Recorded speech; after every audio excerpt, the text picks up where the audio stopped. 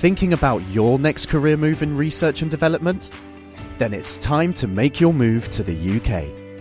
The nation that's investing £20 billion in R&D over the next 2 years. The nation that's home to 4 of the world's top research universities. The nation where great talent comes together. Visit gov.uk/great talent to see how you can work, live and move to the UK.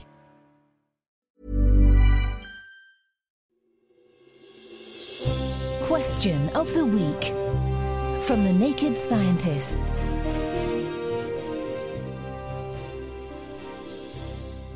Hello, I'm Adam Murphy, and this week I've been looking for an answer to a really cool question from Mike. When the outside temperature is hovering around the freezing mark, the condensation or dew on my automobile windshield is in a liquid state. But if I wipe the windshield, the liquid water changes to ice. Why is that? It can be a real pain. One moment you're just wiping your windshield on a cold morning. The next, you've got to go about taking all the ice off. But what's going on? I reached out to Liz Thomas, paleoclimatologist at the British Antarctic Survey here in Cambridge, to find out. This is the result of a phenomenon known as supercooling, the process of lowering the temperature of a liquid below its freezing point without it becoming a solid.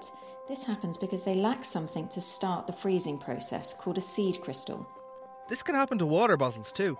You can put them in your freezer and they won't freeze. That is, until you give them a knock. On a cold morning, when the temperatures are close to zero, the water vapour in the air, or the dew in your windscreen, is in this supercooled state. The action of spreading the supercooled droplets over the cold surface of the windshield turn the water vapour into ice. This is because the windshield is generally colder than the surrounding air. Sloshing the water around on your windshield, then, makes a point the water can freeze from. So, you're a superhero. You can turn water into ice with just your hand. But it's not all so chill.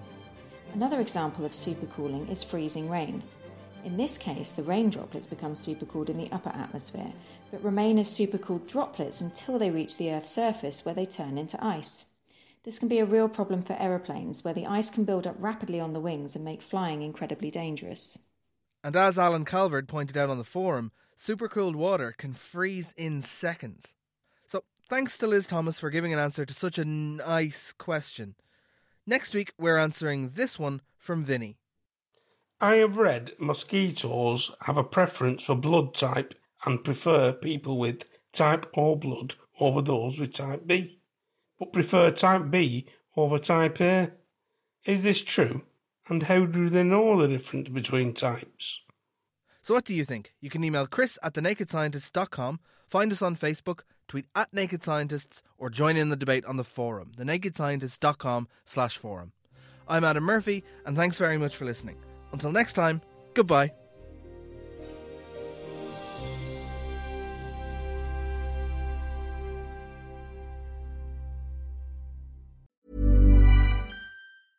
Thinking about your next career move in research and development?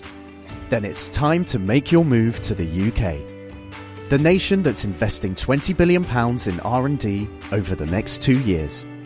The nation that's home to 4 of the world's top research universities. The nation where great talent comes together. Visit gov.uk/great talent to see how you can work, live and move to the UK.